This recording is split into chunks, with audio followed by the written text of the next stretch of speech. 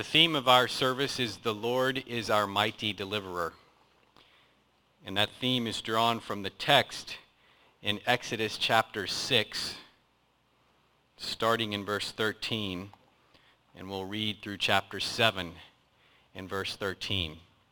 So let's think about that theme as we read this text before Jacob comes to preach. Exodus chapter 6 and verse 13.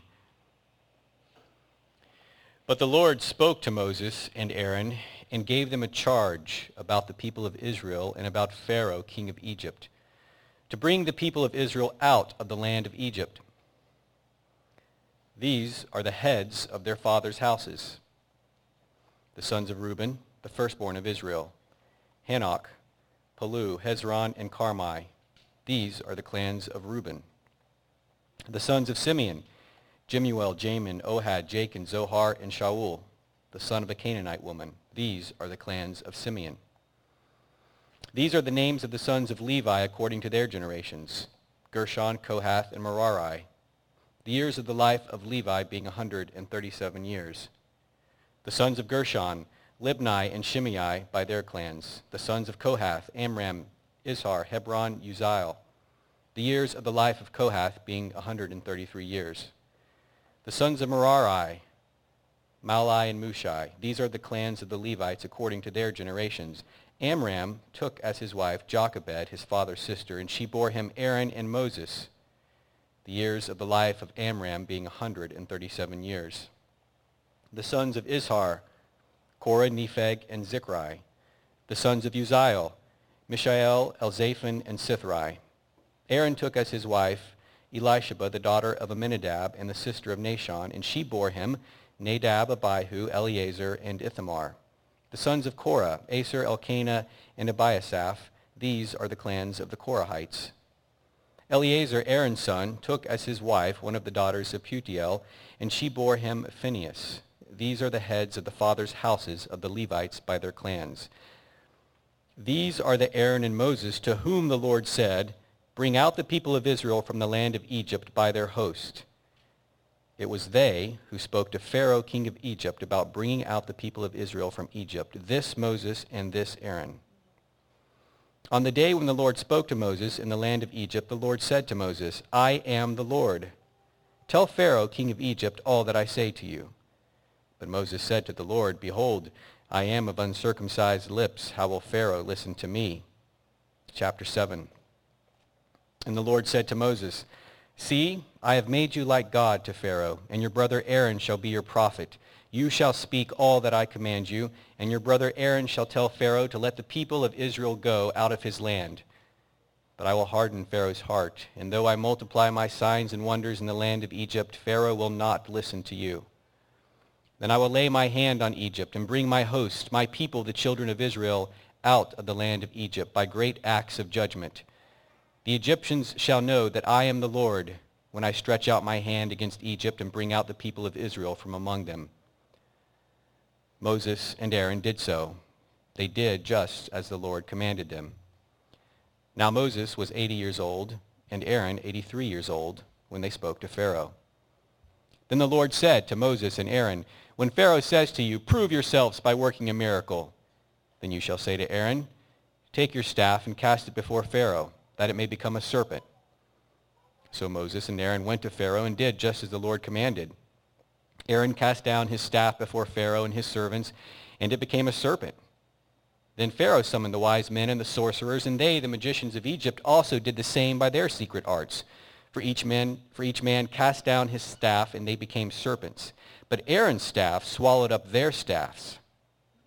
Still, Pharaoh's heart was hardened, and he would not listen to them, as the Lord had said.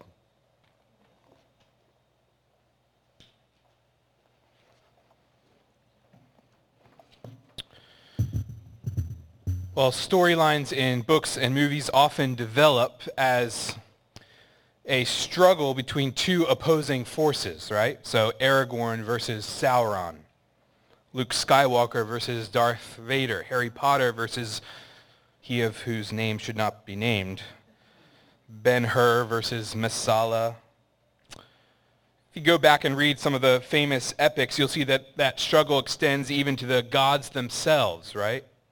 Warring with one another over control of the world. And I think the reason that those storylines resonate so much with us is that it's the storyline of the world, isn't it? From nearly the very beginning, there is this animosity between good and evil, between right and wrong. The ancient doctrine of religious dualism sees our cosmos as engaged in this epic battle between two equal forces, between yin and yang, struggling together.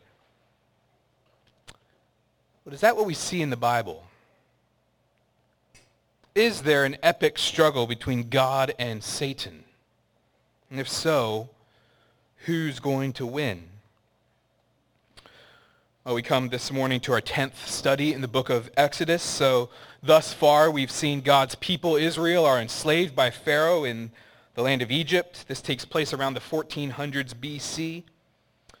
And over the first 5 chapters of Exodus, we've seen God hear the cries of his people and respond by raising up a man named Moses to be their deliverer. Moses is reluctant at first, but finally agrees to go and take God's message to Pharaoh, this message to let God's people go. And last week we saw that Moses' first attempt to bring that message ended badly.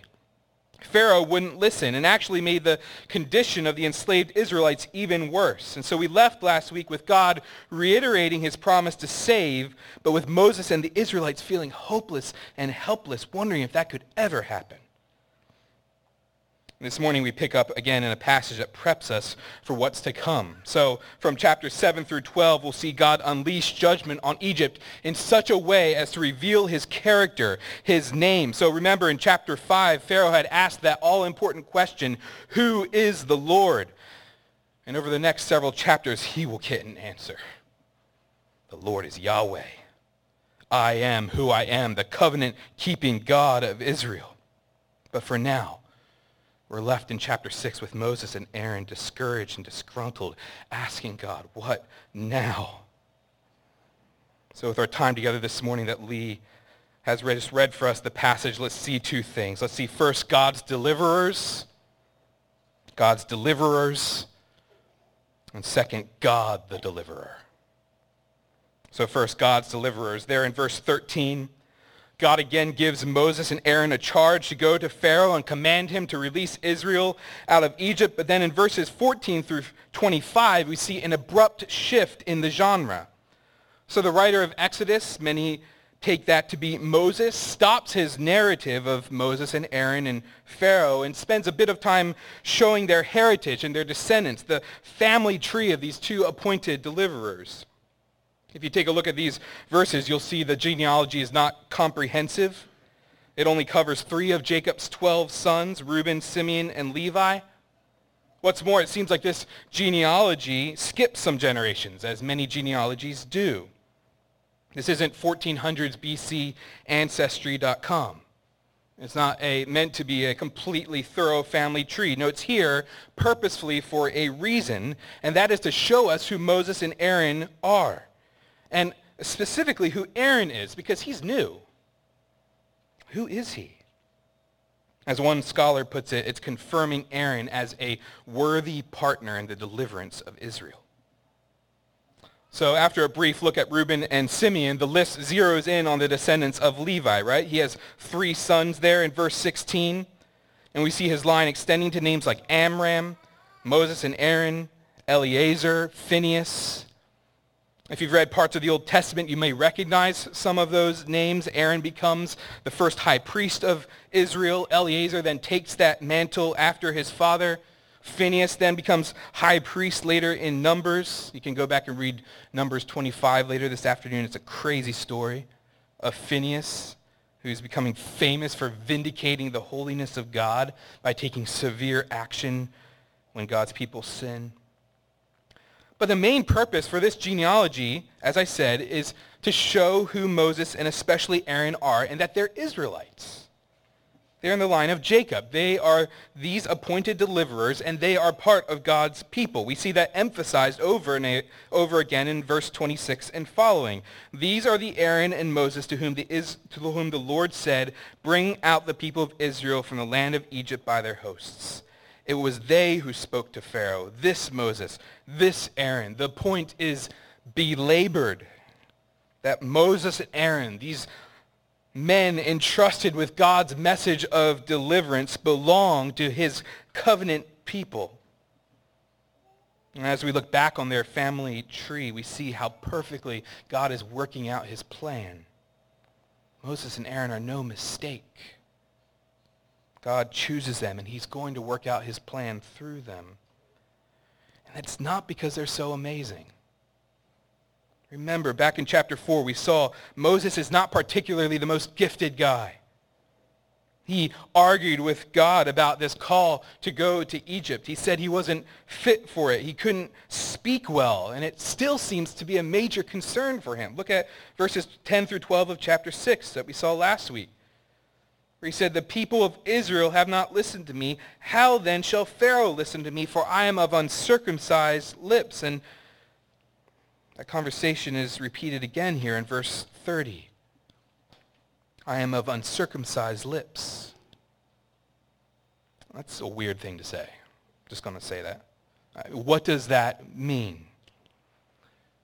Well, I think fundamentally it refers back to his sense of inadequacy in his speaking abilities, right? We saw that in chapter 4. We saw how God was going to use Moses even in his weakness to accomplish his mighty plan. He was a shepherd whose mouth didn't work, but God would use him. But at this point, I think Moses' sense of his own weakness is growing even greater. He uses this term uncircumcised lips. It shows that perhaps he's not just thinking about his inability, he's thinking about his unworthiness. I mean, he's come to Egypt, to his people, and they've believed, but now, after hardship, they've cut him off. They want nothing to do with him. He's only made their life harder. Get out of here, Moses. And when he attempted to speak God's word to them in chapter 6, verse 9, they did not listen to him because of their broken spirit and harsh slavery. And so one author thinks that Moses, and I tend to agree, seems to be in even greater doubt at this point. That author writes this: whereas Moses was reluctant previously to be God's spokesperson because he lacked eloquence of speech, now, in view of how the Israelites have dismissed him, he senses within himself a further barrier to communicating effectively God's message. Moses' words are not only weak, they're rejected. So while we're not quite sure what Moses means by uncircumcised lips, I think it's safe to assume his doubt has continued and is even enhanced. At this point, what can he say? How will Pharaoh listen to him? And you see that genealogy, which Lee did a great job reading earlier for us. You can thank him for that afterwards. It's bookended by these statements of weakness. One other author suggests that this genealogy, and I think he's right, seems to create a break in the narrative of Exodus. A break between the former failed efforts of Moses and Aaron and now what's to come. The supreme effort of God himself. This genealogy verifies Moses and Aaron as bona fide Israelites, but as we'll see, it's only God's power that enables them to be bona fide deliverers. And it's encouraging to see that Moses does respond to God's restating of his promise. So after hearing again from the Lord in chapter 7, verse 6, we read, Moses and Aaron did so. They did just as the Lord commanded them. And again in verse 10, so Moses and Aaron went to Pharaoh and did just as the Lord commanded. I love that. Moses and Aaron carry on, even in their doubt, in their anger against the Israelites, even against Yahweh, even in their weakness, God is working through them to communicate his command to Pharaoh, and they are obeying. I think, church family, we can be again reminded here that God uses weak vessels to spread his glorious gospel. When we gather here on Sunday mornings and then scatter to be salt and light during the week, we do so communicating a message that doesn't make much of us. And that's good, because we're not much. We communicate not depending on our skill or our intellect. We simply communicate what we've heard, what we've seen to be true in God's word. We rely on him. So there's no pressure to elaborate on or improve on the message. We have only to hear and then speak just as the Lord has commanded. To be humble communicators of this word of life. The success of this word is not dependent on our power, praise God, but on the power of the deliverer, God himself. You see throughout this passage over and over again those phrases, the Lord spoke, the Lord said. At the beginning of each of the 10 plagues, which we'll begin to consider next week, we'll see that begin each plague. The Lord said. The crux of the matter here is not whether Moses and Aaron will be obeyed, but whether God will be obeyed. Tim Chester says, the issue is not whether Pharaoh will listen to Moses, but whether Pharaoh will listen to God. And so let's turn from looking at these deliverers sent by God to look at the deliverer himself, Yahweh. Look there in verse 1 of chapter 7. So in the face of Moses' fear and doubt, God says, "See, I have made you like God to Pharaoh, and your brother Aaron shall be your prophet. You shall speak all that I command you, and your brother Aaron shall tell Pharaoh to let the people of Israel go out of his land. But I will harden Pharaoh's heart. And though I multiply my signs and wonders in the land of Egypt, Pharaoh will not listen to you. Then I will lay my hand on Egypt and bring my hosts, my people, the children of Israel, out of the land of Egypt by great acts of judgment. The Egyptians shall know that I am the Lord. When I stretch out my hand against Egypt and bring out the people of Israel from among them." God is again so kind to restate his promise to save, like he did back last week in chapter 6, verses 2 through 8. And these statements cover a lot of the same ground, if you go back and read those verses. It's very similar, but there does seem to be different emphases in these two speeches by Yahweh. So in chapter 6, the Lord spoke about how he would deliver Israel. But here in chapter 7, although he does say that clearly, we see a little bit more of a focus on the condemnation of Pharaoh and the judgment on Egypt. In chapter 6, the Lord said that Israel would know him as the Lord, but here in chapter 7, he says Egypt will definitely know that he's the Lord. And folks, this speech in chapter 7, verses 1 through 5, is really our prologue to the 10 plagues. They encapsulate what's going to go down in the next few chapters. So those of you who are students and writing term papers, you know that you're supposed to write good thesis statements, right? A good paragraph, introductory paragraph that summarizes where you're going to go in your paper. Well, God does the same thing right here. This is God's thesis statement for the judgment that's about to come. It's a thumbnail sketch of what's going to be revealed about God, that he is the one and only God, that he is the Lord of all. But before we finish this passage, look at verses 8 through 13. Not only will this be a speech, God's going to give an object lesson to Pharaoh. So we see Pharaoh asks for a sign. He will never do that again. We'll see in the coming weeks that he stops asking for signs. Instead, he starts asking for them to stop. But for now, he naively asks for a sign from Moses and Aaron to prove authority. to prove their authority and therefore the authority of Yahweh, this apparent God of Israel who he does not know. God preps Moses and Aaron as to what to do in verse 9, and then the drama unfolds there in verse 10. Aaron cast down his staff before Pharaoh and his servants, and it became a serpent. You may recall this is one of the signs that God gave Moses back in chapter 4, a staff turning into a snake and then grabbed by the tail and turned into a staff again. It's interesting to note, though, that the Hebrew word for serpent used here in chapter 7 is slightly different from the word used in chapter 4. And so some think, and this is just thinking about plausibility here, but I think it's cool. Some think that the word connotes a bigger serpent. Some real scholars say this is even a crocodile, which might rephrase some of those coloring sheets you colored as in Sunday school.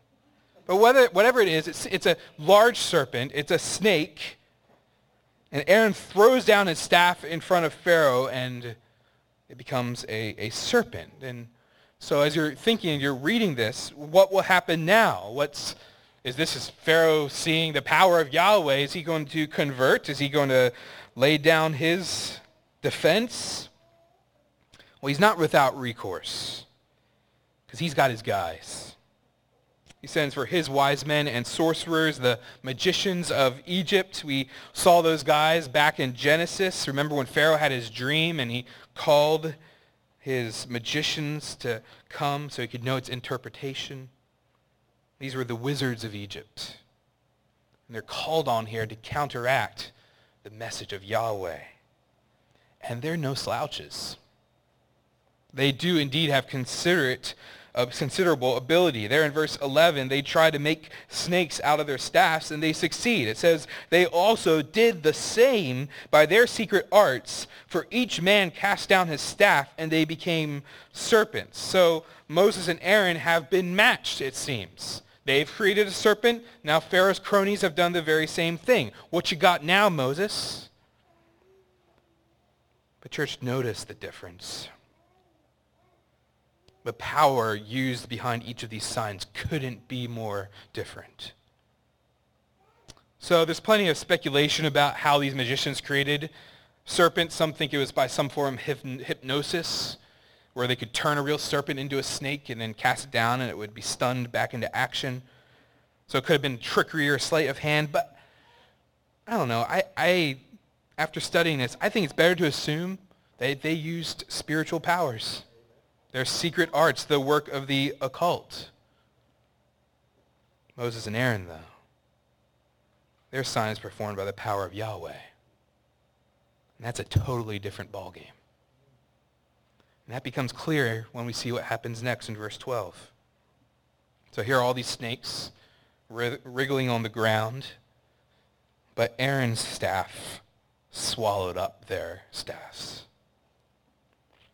There's a standoff between the deliverers sent by God and the magicians sent by Pharaoh. They're lined up. They're trying to outdo one another.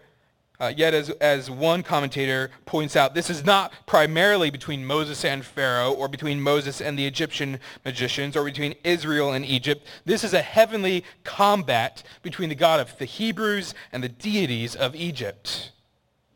The struggle is not merely between two nations or two leaders. This struggle is between God and the false gods opposed to him. Ultimately, Satan himself. In Egyptian culture, Pharaoh considered himself divine. He was the god of Egypt. He called the shots. His word stood. His command was obeyed. Now come these upstart Israelites claiming a power of a different, greater God. Greater than all the gods of Egypt. I'll bring my magicians out and show you who will win. But after Aaron's staff makes do with his staffs, in this serpent sign, we get a sneak peek of what's coming. And it's a real warning to Pharaoh. Does he really want to go through with this? Does he really want to match up with Yahweh? Oh, he's strong for sure. His magicians do have power. But in the end, Yahweh will swallow Egypt up in judgment, just like Aaron's staff swallowed up their staffs in judgment. God's plan is set, and that plan will not fail. So church, as we get ready to embark on the study of these plagues, consider who God is. And this idea of religious dualism, of two equal and opposing forces struggling for power in the cosmos, might be an attractive way to think about the world, but it's simply not true. There is a struggle between two opposing forces, but they're certainly not equal. The forces that oppose God, ultimately the forces of Satan himself, will over and over again attempt to dethrone him and lead his people astray, but they will not succeed. How can we know that? How can we know our God, our Yahweh, is stronger? Well, when did Satan try to exert his greatest power?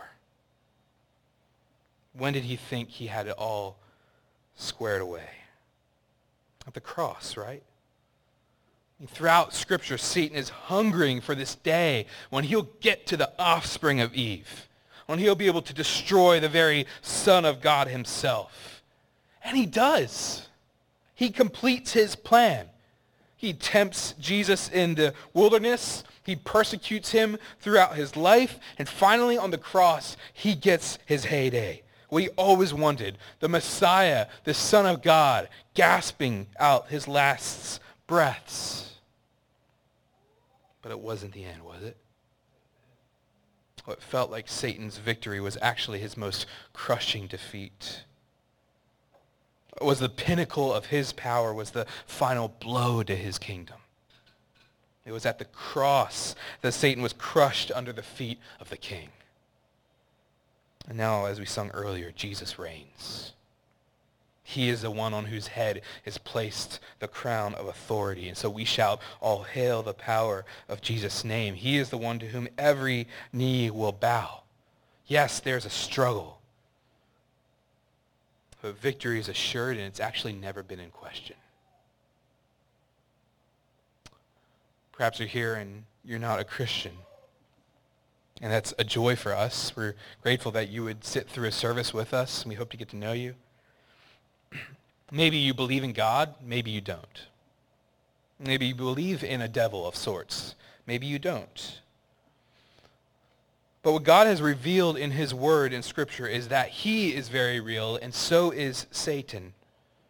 And Satan greatly desires to oppose God. And apart from Christ, we're with Satan in that. In our sin, we call Satan captain. In our sin, we line ourselves up with him to oppose our God, or the God of the universe. We rebel against God, desiring to live for ourselves and our kingdom, not his. And the penalty we see in Scripture for that rebellion is death. Spiritual separation from God forever in hell.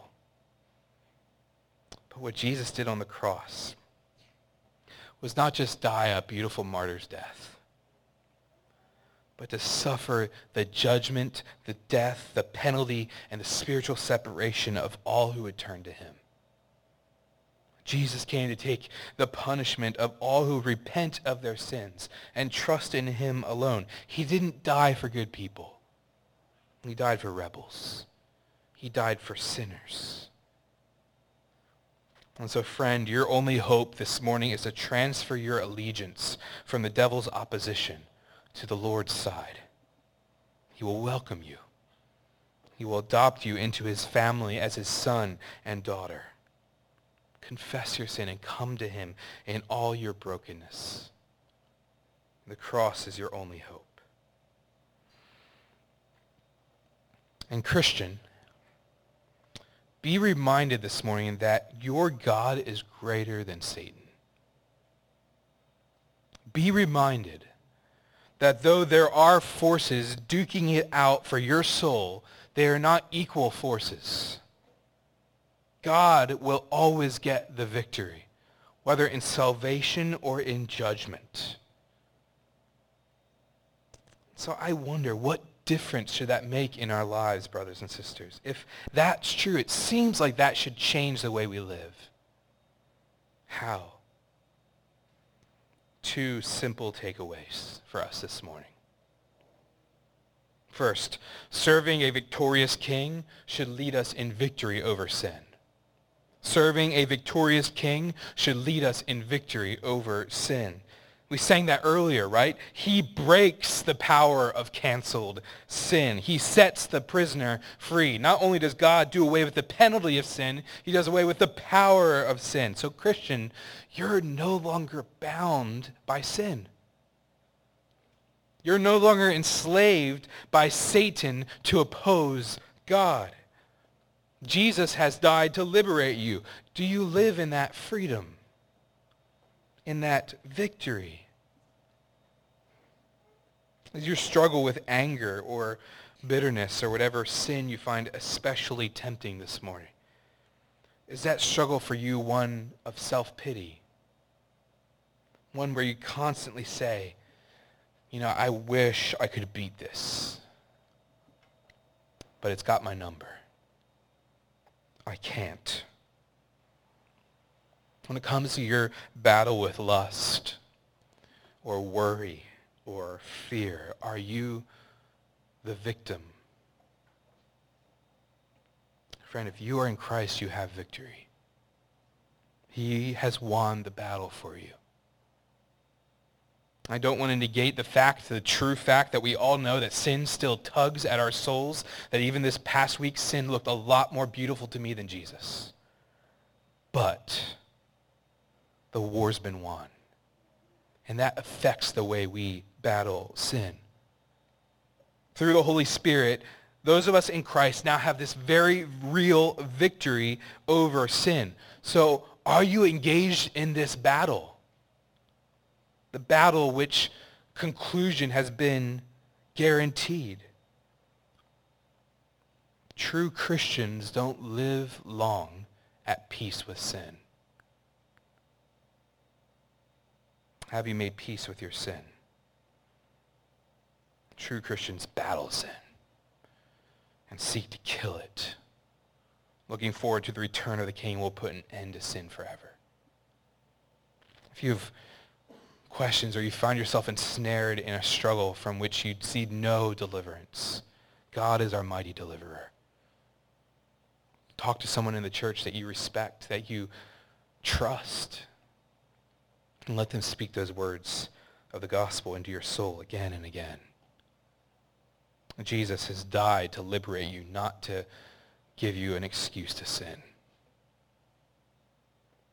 Second, serving a victorious king should make us bold. Serving a victorious king should make us bold. Church, our God is not caught up in a struggle of which we don't know the outcome. No, he is the eternal serpent swallower, the everlasting devil crusher. Pharaoh and his servants will soon discover that in the hard way. And as we study, we'll be reminded of God's incredible justice and holiness. But Christian, for us this morning, let's remember that this powerful God is no longer our enemy. He has redeemed us. He has given his own son to ransom us from slavery, and he's coming back. Please let it be this week. So what do we have to lose? As we proclaim his message of salvation, as we lay down our lives sacrificially for others, as we don't anticipate our best life now but yet to come. If this God is for us, who can be against us? In his great hymn, "A Mighty Fortress is Our God," Martin Luther showed this kind of boldness. I love this anthem of faith and boldness. And though this world, with devils filled, should threaten to undo us, we will not fear. For God hath willed his truth to triumph through us. the prince of darkness grim, and we tremble not for him. His rage we can endure, for lo, his doom is sure. One little word shall fell him. Let's live in that confidence, and let's pray for that.